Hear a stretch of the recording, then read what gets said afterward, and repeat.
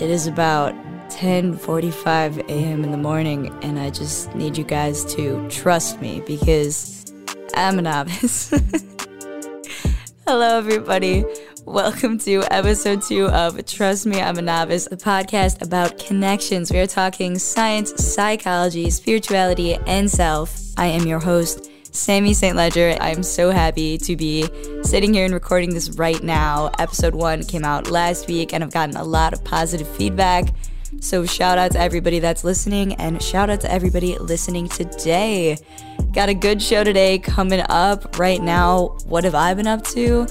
There has not been a week that I've been home yet. I'm literally running back and forth every 3 days to a new town, new city. But I'm really grateful. It's been super fun. I just got back from the University of Illinois because it was homecoming and I had to go down. So that being said, enough about me and my irregular sleep cycle. As I say that, I'm sure people are like, dude, it's like almost 11. Are you that tired? I'm like, yeah, it's 5 a.m. as far as I'm concerned. But enough about me. Let's see what's coming up on the podcast today.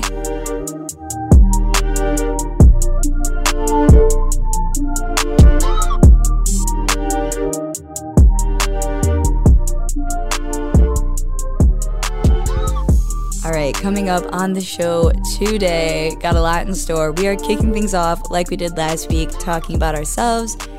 This time we are talking about the pressure to succeed even after you just achieved something really remarkable.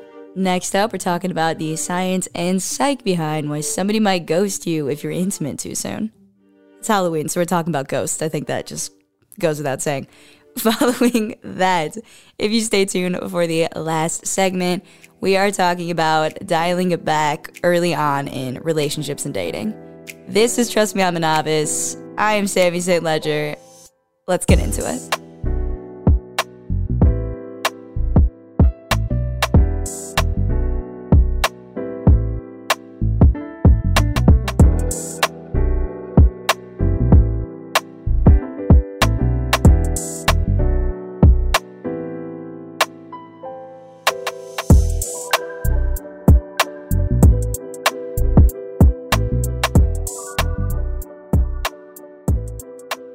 We are officially going deep. Grab the snorkelers, jumping in.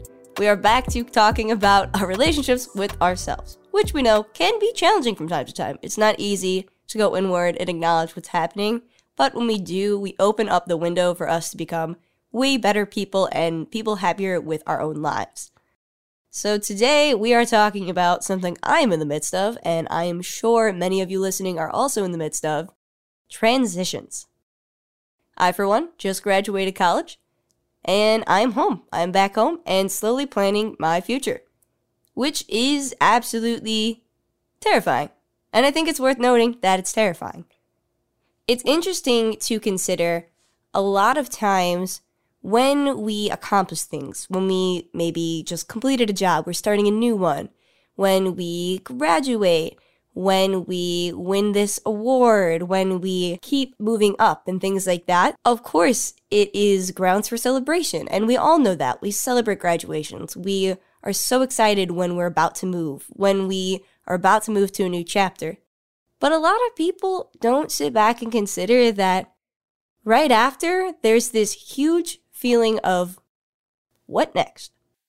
What next? What's going to happen now? It's odd. It's really odd. And everyone is congratulating you, yet there's this part of you that is fearful, potentially sad about something you just left. I mean, I'm sure I will miss going to school down at U of I. But then there's this small anxiety. And if you're not anxious, that's great. That's honestly, congratulations.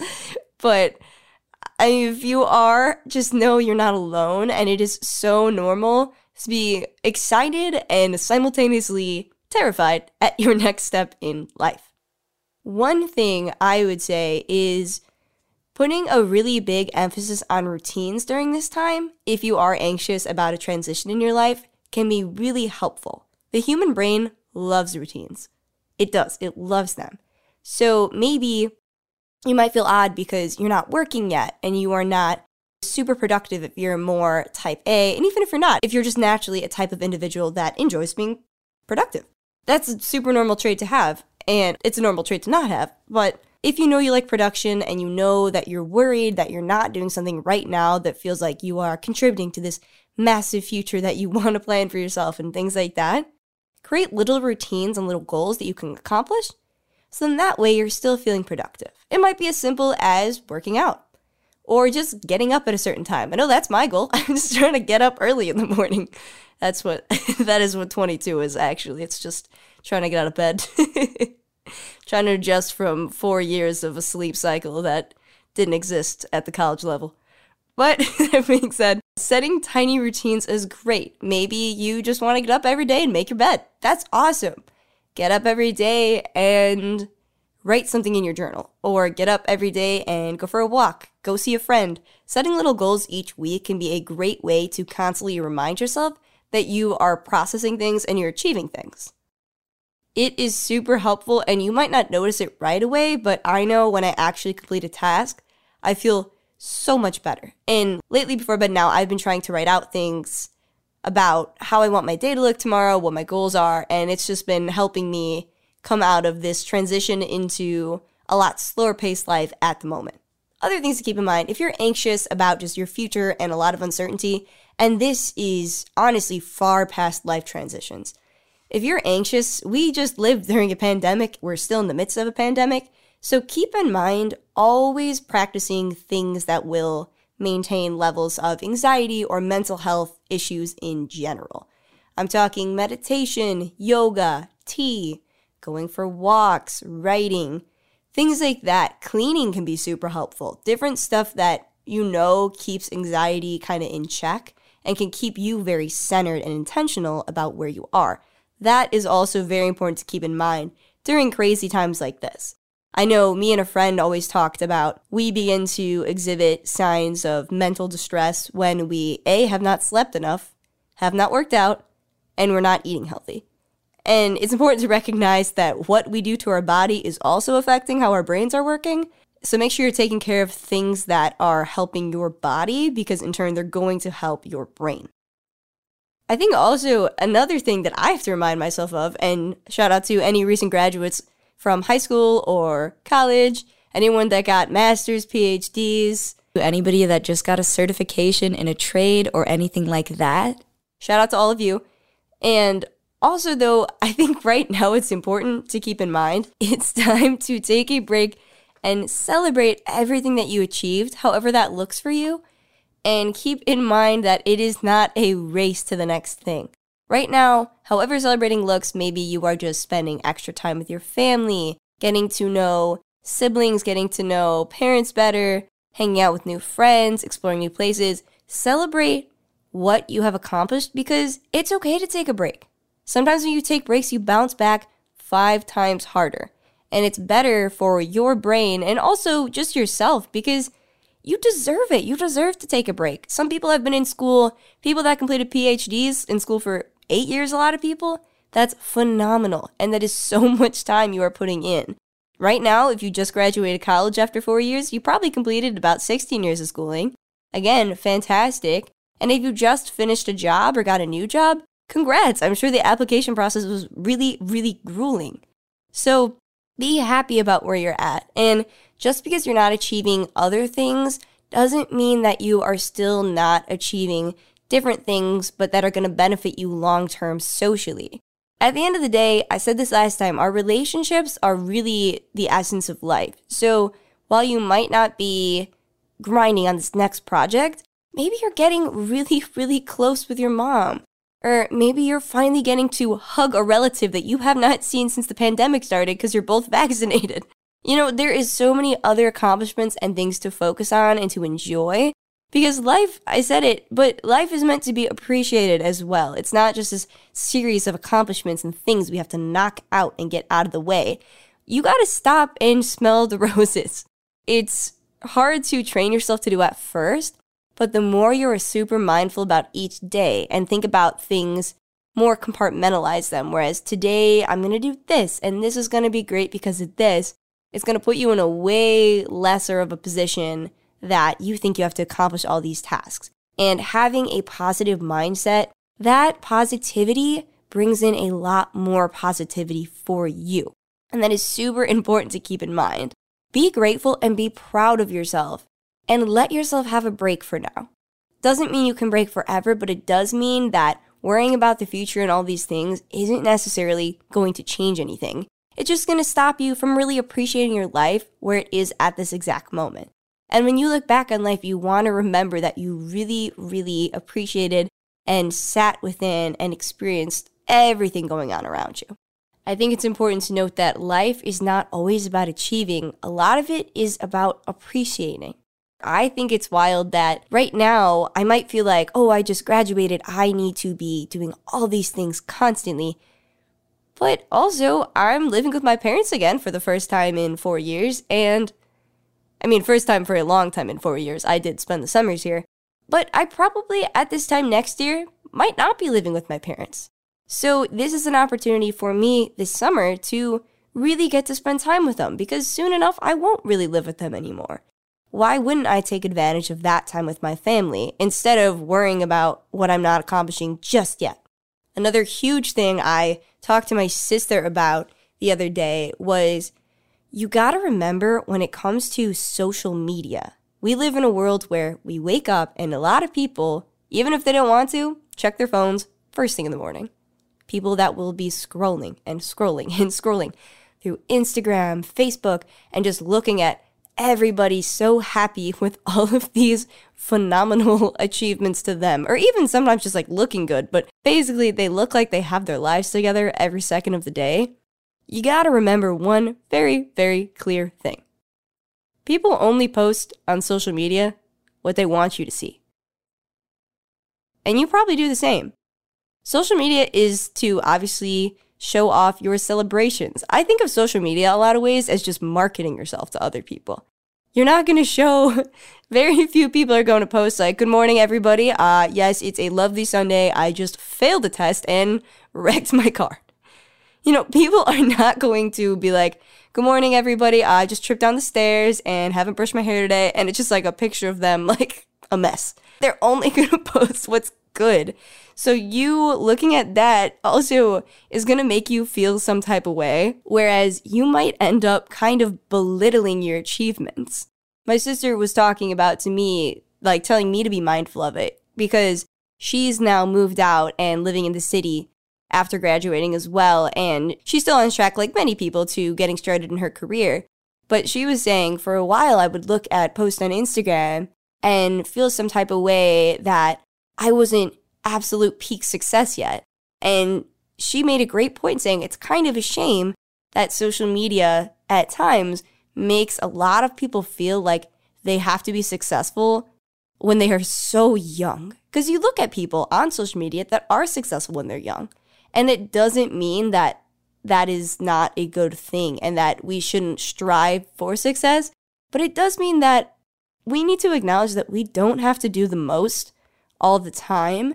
And it is okay to not be where you're at or where you want to be just yet.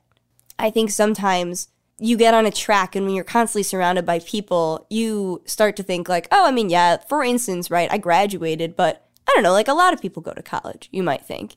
And when you do things like that, because you're like, I graduated, but I'm not crazy established in my career yet.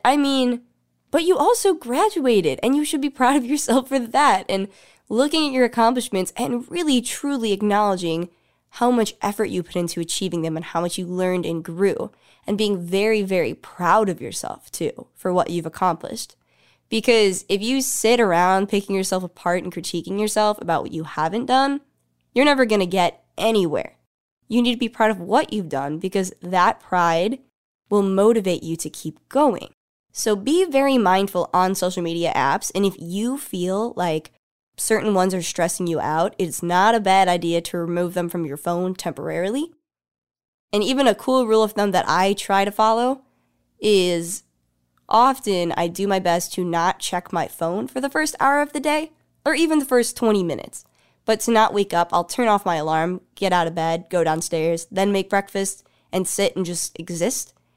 And then after 20 minutes, half an hour, sometimes an hour, then I'll grab my phone and check things. But I find that also doesn't wake me up and put me in any state of, I need to achieve all this immediately. I have to do this and this and this and things like that. It keeps me very grounded and very mindful about what's going on around me and helps me to appreciate talking to my mom, eating breakfast, drinking coffee, sitting in silence, whatever it may be. I think just to recap overall with this, it's just if you are so concerned with where you should be, you stop paying attention to where you are. And where you are is very, very, very precious. And we all want to be mindful each day when we move through of appreciating every little thing that comes into our lives each day to the best of our ability. Doesn't mean you're perfect. I'm not perfect. But remember where you are is also okay, and you're meant to be there at that point as well on your journey throughout this long, hopefully long and fantastic life. One other thing I'd like to share, and I will say, now resorting again to something I found online, trust me, I'm a novice, and there was this post that came out on Facebook. I could not find the initial author because it had been reposted so many times, and even when I found the post on the Huffington Post, the person they cited for posting it, it's not even the sole author. So that being said, I found this really, really cool. It's this list of at what age people that are well-known made their most successful achievements, or at what age they weren't succeeding in the eyes of themselves. So it reads, at age 23, Tina Fey was working at the YMCA. At age 23, Oprah was fired from her first reporting job. At age 24, Stephen King was working as a janitor and living in a trailer. At age 27, Vincent van Gogh failed as a missionary and decided to go to art school. At age 28, J.K. Rowling was a suicidal parent living on welfare. At age 28, Wayne Coyne from the Flaming Lips was a fry cook. At age 30, Harrison Ford was a carpenter. At age 30, Martha Stewart was a stockbroker. At age 37, Ang Lee was a stay-at-home dad working odd jobs. Julia Child released her first cookbook at age 49. Vera Wang failed to make the Olympic figure skating team, didn't get the editor-in-chief position at Vogue, and designed her first dress at age 40. Stan Lee didn't release his first big comic book until he was 38. Alan Rickman gave up his graphic design career to pursue acting at age 42. Samuel L. Jackson didn't get his first movie role until he was 41. Morgan Freeman landed his first major movie role at age 52. Now, this list goes on and talks about even more people that achieved at even later ages in life, saying things like, Grandma Moses didn't begin her painting career until age 76. If you pull anything from this, it's that you do not have to accomplish everything right now. It doesn't mean you shouldn't be working for your dreams, but it also means that where you're at is okay. You're not just going to throw in the towel if you don't want to. You can achieve what you want when it is necessary for you, and you can always achieve things no matter what age you are. My mother, for instance, my mom had gotten her associates in nursing and was working as a school nurse, but when I was in 8th grade, my mom decided that she wanted to go back to college and got her bachelor's. You can do whatever you want. Your life is your own. As much as you look at templates of other people's lives and feel like you have to move in that direction, whatever you want to do, it is so up to you. So understand that you have the power to do things, but also that you will do them when you know it's time, and don't worry about what you're not accomplishing just yet. I also am going to keep working on this. Don't think that just because I'm telling you how to be, it doesn't mean I don't struggle individually with these emotions as well. But I really hope each day you strive to be proud of yourself and to let yourself appreciate where you're at. All right, we are going to take a quick break, but when we come back, it is Halloween and we're talking about ghosting. But, like the science behind it. Or whatever. This is Trust Me, I'm a Novice. I'm Sammy St. Ledger. We will be right back.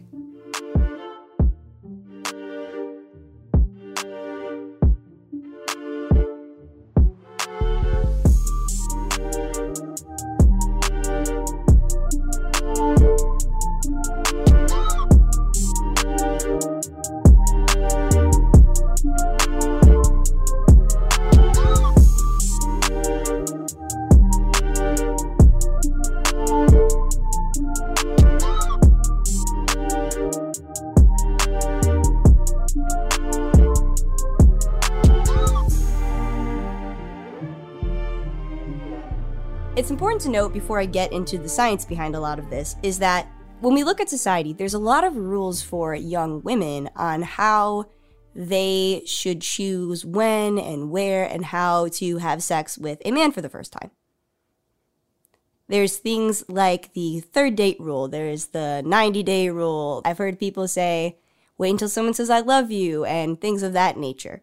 And also, very, very important to be aware of the double standard that does exist. All of us are aware of it. We talked about it a little bit last time, but whereas if a guy has sex with a lot of different girls right away, maybe the first night, the first date, he's great, he's celebrated, whereas a woman is not always received the same way. If it's too soon, she can be titled by her peers, even herself, family, friends, and the guy she was just with as a very derogatory term.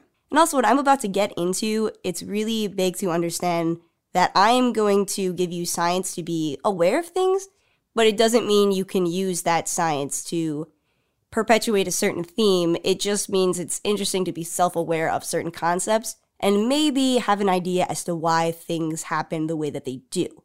At the same time, nature versus nurture is huge.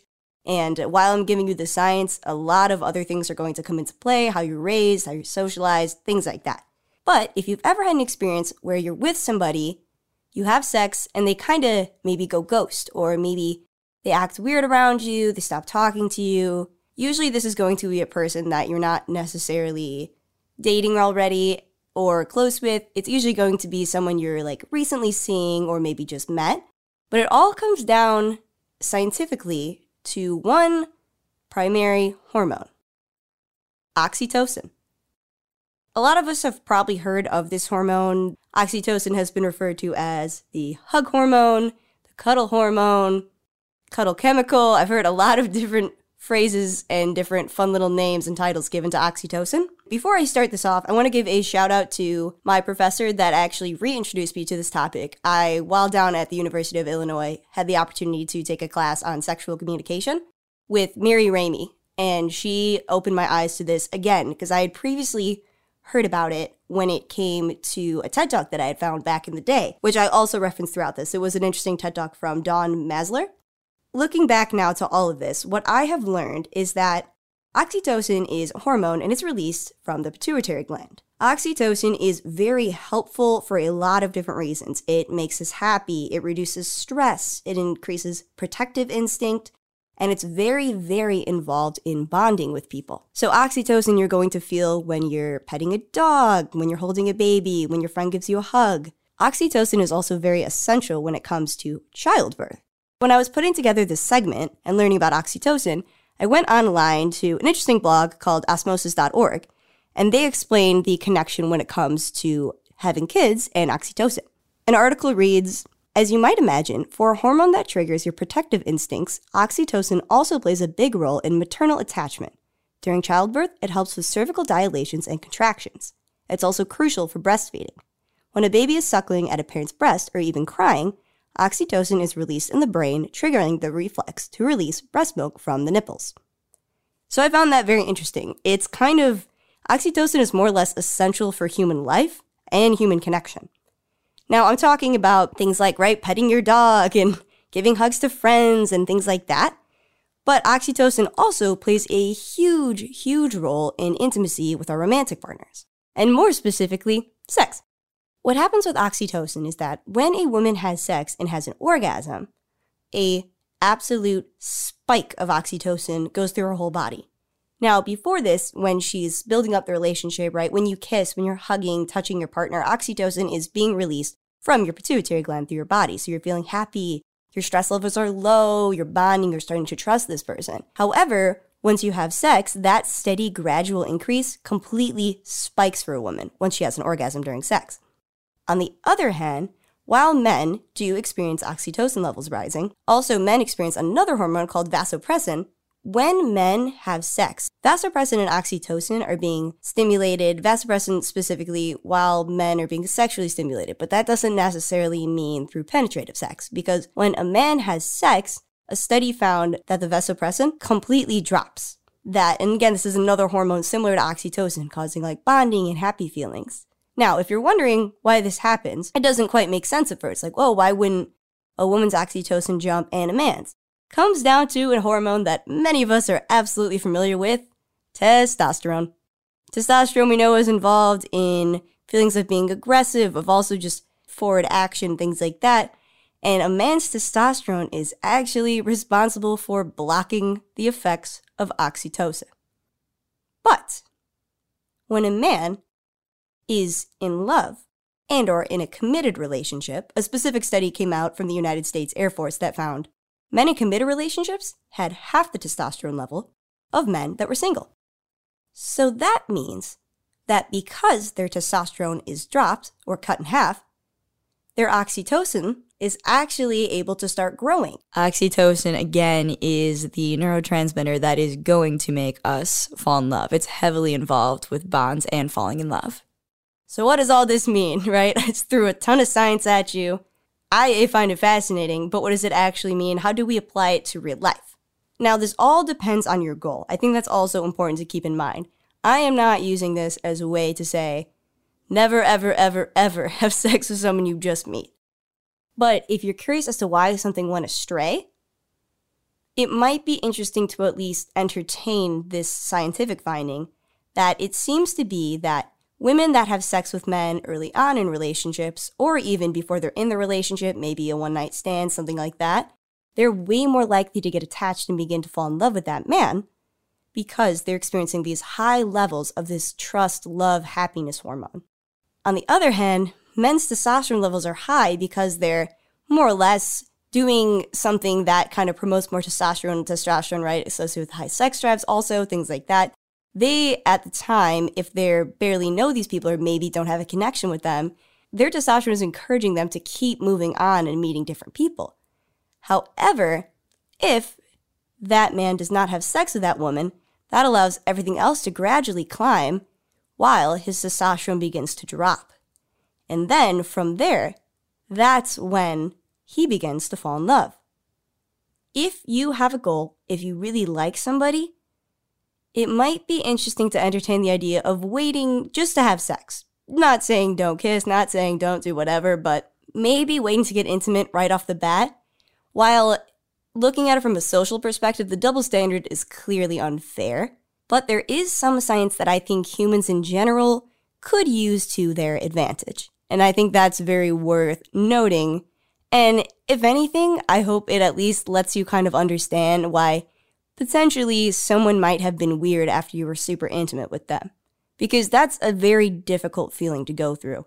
That you were just intimate, you were so vulnerable, and someone changed. It might have had something a little bit to do with their chemistry, and at that point, it's kind of out of your hands. But maybe it'll be good to know a little bit of why it happened and help you get a little more closure from a weird experience. Now, this isn't to completely also alter blame from men. If you were intimate with someone, they should treat you with respect, like a human. So if they are acting completely one way, they can also just be upfront with you about their feelings and things that are happening. They don't just have to ghost you or something like that. Overall, I just thought this was interesting to call to attention and just to look at from a scientific perspective. Because, again, I said this last time, we always focus kind of on exactly who that person is, or maybe like what socially things are happening, but we don't always look right down to our biology. And again, while I'm saying this could be potentially useful and at least good to keep in mind, everybody's goal is different. So when it comes to using information like this that I give you, if your goal is that you just want to go out and have sex with someone, that is absolutely positively fine. Everyone is their own person and able to do whatever they want to do with their life and express their sexuality however they feel inclined to. It's just interesting to note that if you do potentially want something deeper, this is something that you could keep in mind. So just overall, while you may want to keep this in mind, it's important to first be real with yourself about what your goals are when it comes to certain people and the relationships you want to have with them. And now, looking at how we apply this to the real world in an actual setting, it may mean that how we talked about the study from the US Air Force, that once you are more committed with somebody, that might be a better time to have sex, or maybe a safer time. Doesn't mean you can't before, it just means if you are concerned about someone changing or acting different because of it, waiting will not only give you more peace of mind, but it also will put you in a better spot to make sure certain biological functions are actually working the way that you want them to. Commitment looks a lot of different ways. That study specifically found that men that were married, as well as men that were in committed relationships, so with another partner exclusively, that seemed to be where the testosterone levels were halved. But again, other people, if you know, sometimes you know when someone is committed to you, so it kind of just depends, and obviously every situation is different. I'd like to think if someone said, I love you to you, that would also be a clear sign of commitment if you knew that they meant it. So keep in mind, everyone's situation is different, and I do know couples that did have sex the first time they were together, and they were completely successful. So it really does depend, which is why, again, to fall back to the nature versus nurture concept, this is just one more thing to keep in mind. So yeah, I mean, long story short, next time you get ghosted, and there will be a next time. I'm kidding, but there might be, let's be honest. Next time you get ghosted, I hope you can just kind of be like, you know what? I know what this is.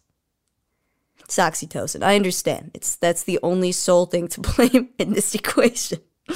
No, I'm kidding. But for real, hopefully it gives you a little bit of clarity. We all get ghosted. It sucks. It is not fun at all. We also have all had weird experiences with people after we've been intimate with them. If you haven't, thank God, I think good for you. But if you run into these situations, keep in mind that it's perfectly normal. And sometimes you can laugh about it a little bit. And I hope learning some more of the science behind it also can kind of, in a weird way, help you laugh about it.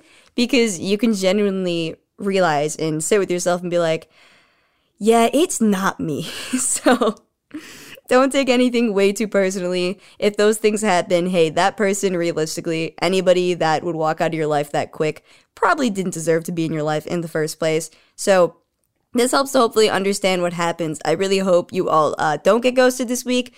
But if you do, know that everyone here listening's got your back. Everyone's had similar experiences. And hopefully, if that happens or something happens in general, someone's being weird to you, you know that it is time to call up the friends and go out and have a great night and or watch a great movie, stay in. We are still in a pandemic, so probably the latter. But oxytocin, that's all I have to say. And if you are a girl who goes to guy after sex, I actually have no idea. I have no idea what happened there. No clue. We can't blame that on science right now. I don't know. Maybe that guy was weird. Maybe he had some weird hobbies. Maybe he had like one foot that was like 5 sizes bigger than the other foot. I don't know. I don't work here. But I do work here. I have that I don't know. I don't know about all that, but we will figure that one out in future episodes. That being said, we are wrapping up this segment, but if you found this discussion on hormones and the ways our brain works when it comes to love fascinating, I highly recommend that you check out the TED Talk I was referencing. That comes from Dawn Masler. You can find it on YouTube or Google it. She basically talks about the different hormones involved, neurotransmitters, and everything happening when we fall in love, and she does a great job of explaining everything that I put out here on a deeper level. All right, that is all for that segment, but stay tuned because up next, we are going to talk about the idea that while a lot of us want to go into relationships or before we pursue them, we want to play no games, we want to be very upfront about our intentions, which is often a good thing, we're talking a little bit about why dialing it back can actually be a helpful skill and tool to use in order to create success in that relationship. This is Trust Me, I'm a Novice. I'm Sammy St. Ledger. Stay tuned.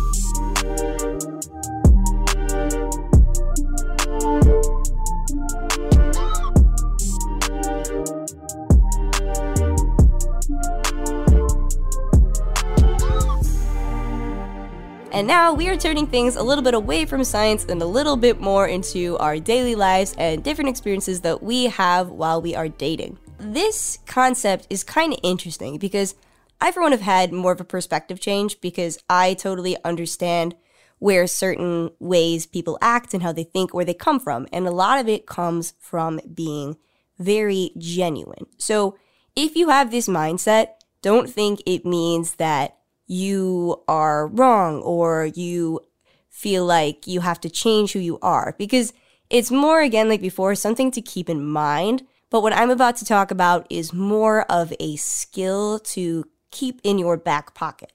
This first came to my attention that a lot of people that are relationship oriented and that are very genuine, very good-hearted, when it comes to dating and people, I've heard a lot of people say, well, like, I don't want to play games. I'm sweet. Like, I'm going to be very direct. I'm going to do what I want because I like that person.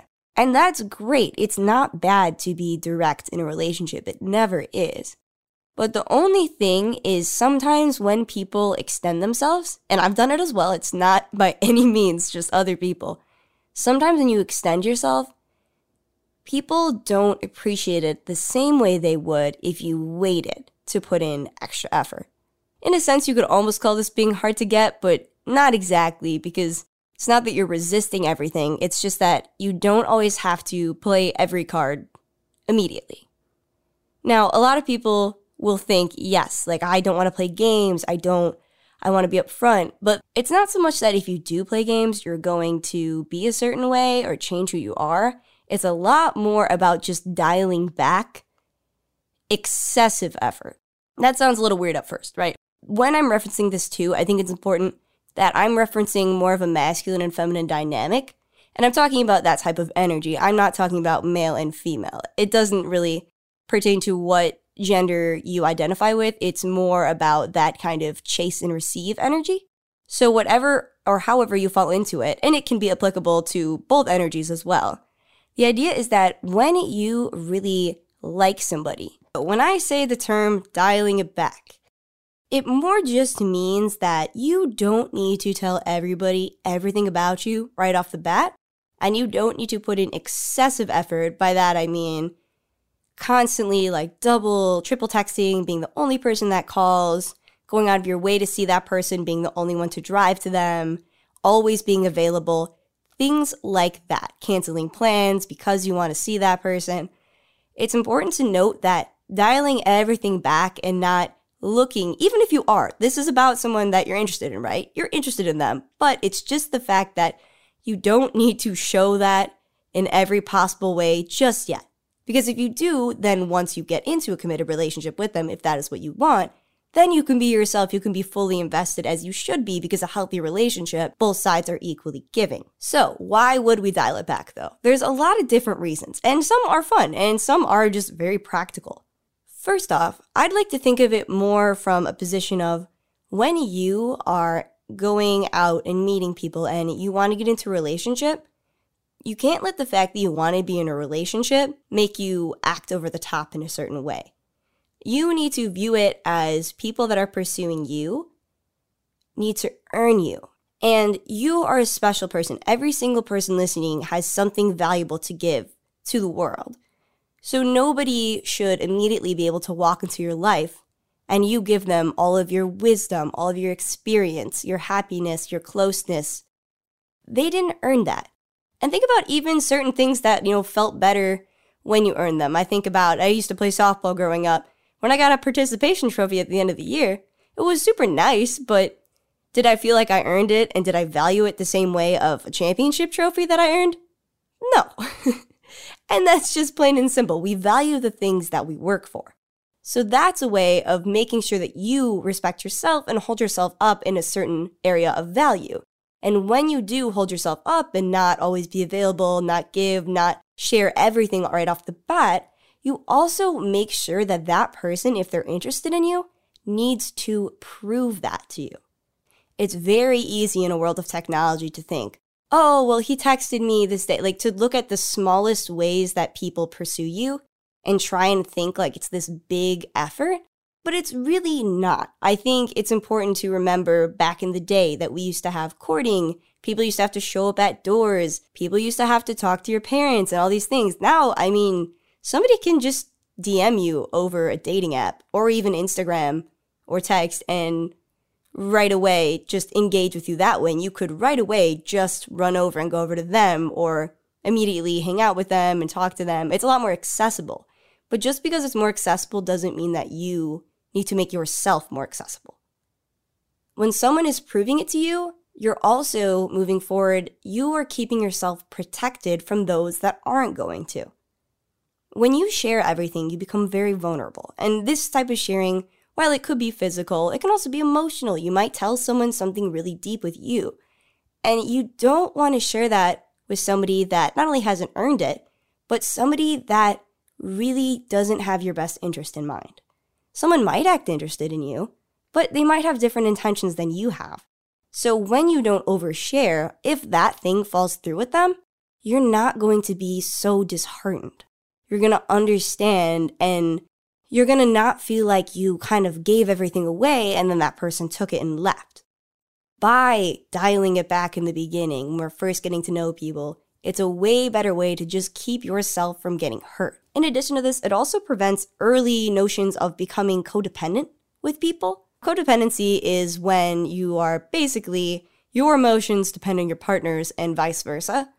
And when you first get to know somebody, you do not need, in general, even once you're committed, no one person should be responsible for how your emotions are moving. You are responsible for your own emotions, but also other people should be able to still make you happy, make you XYZ.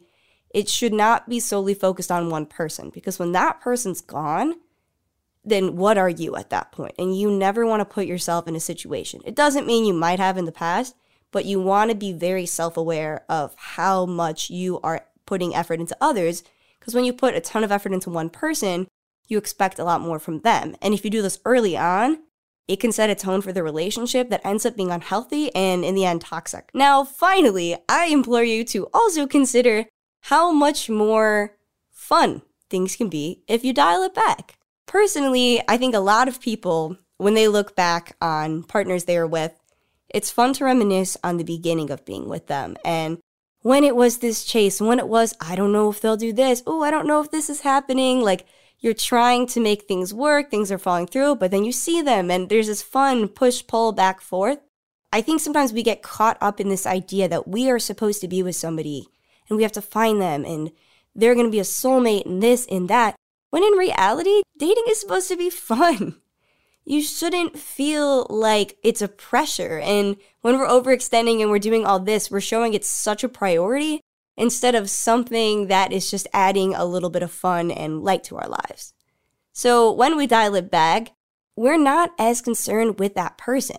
And because of that, we might be out with our friends. We might be doing some of our favorite hobbies. We might be exploring somewhere new, traveling somewhere else, because we're still living our lives. And if that person puts an effort and makes their way into our lives, then that's fine. But in the meantime, you want to enjoy all the time you have before you're in a relationship, when you're exploring who you are. And that is really, really valuable to maintain that. Because again, once you're in the relationship, you're also going to be way more likely to maintain that awareness. One more thing to note is that if you don't overextend yourself to one person specifically, you prevent yourself from blocking yourself from other people that would be a lot better for you. You never want to put yourself in a situation where you are giving your all to one person, they don't have your best intention, and because you're putting all that energy there, someone that also would be great for you is not even being considered or recognized. You don't want to do that. When you play it light, when you keep it light, when you refrain from giving your all right off the bat, that's when you are able to make sure you're making the right choice. And then make sure that you don't end up getting into something toxic or something that, not even to say every relationship is toxic, but something that won't serve you the same way another relationship would. Now, let's turn to books, right? All right, so I found a great example of this explanation in a very funny book. We're going to call it Why Men Love Female Dogs, to keep it PG. The book is written by New York Times bestselling author Sherry Argove. And it's basically a ton of different chapters about the way that feminine energy can use masculine energy to their advantage, but also just helpful skills and tools. I don't mean to say advantage as in taking advantage of people, but more to understand it so both energies flow naturally together. Now, in her first chapter, I thought it was very funny. She has these attraction principles throughout the book. And this one says, Attraction Principle 8. The biggest variable between a female dog and a woman who is too nice is fear. The female dog shows that she's not afraid to be without him. And again, this is referencing him and her. It could be any type of gender, whatever people prescribe to. But it's just interesting to read that because she goes into, there's a couple paragraphs I'm going to read through. Says, ever notice when you're on your phone ignoring the man you're with, suddenly he'll start kissing your neck and try to get your attention. Ignore him and he is intrigued. Make him the center of attention all the time and he runs. Margaret Atwood said, fear has a smell, as love does. It is said that excitement and fear come from the same part of the brain. When a man is slightly afraid of losing a woman, his excitement is piqued. His psyche is like a plant. It needs water but also air to breathe. To give a man too much reassurance too soon is the same as overwatering a plant. It kills it. One of the things women have to get out of their mindset is the notion of what a female dog is. A female dog is nice. She's sweet as a Georgia peach. She smiles and she's feminine. She just doesn't make decisions based on fear of losing a man. The difference between the female dog and the nice girl is not so much in their personalities or in their demeanor. It has nothing to do with how abrasive a woman is. A female dog is a female dog with her actions because she isn't willing to give herself up. Now, I thought that was very interesting and stems from our conversation because it also plays into this idea of just pure psyche behind it, that when you overextend yourself, you also become less attractive because someone already knows everything about you. There isn't that mystery and there isn't this getting this person. And when you have less time with things, they're more precious. And that is just a rule of life in general, regardless of what it is.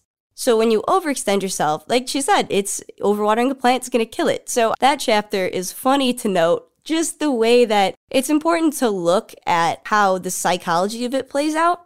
But also, even if you pull anything from all of this, I just hope it's that maintaining your own sense of life and worth and protecting yourself is so much more important than worrying that if you don't extend yourself, if you're not direct, that something's going to happen, that you're going to lose that person, it's not going to work. It's way better to dial it back and see if that person deserves to be in your life than trying to prove to them why they deserve to be in your life.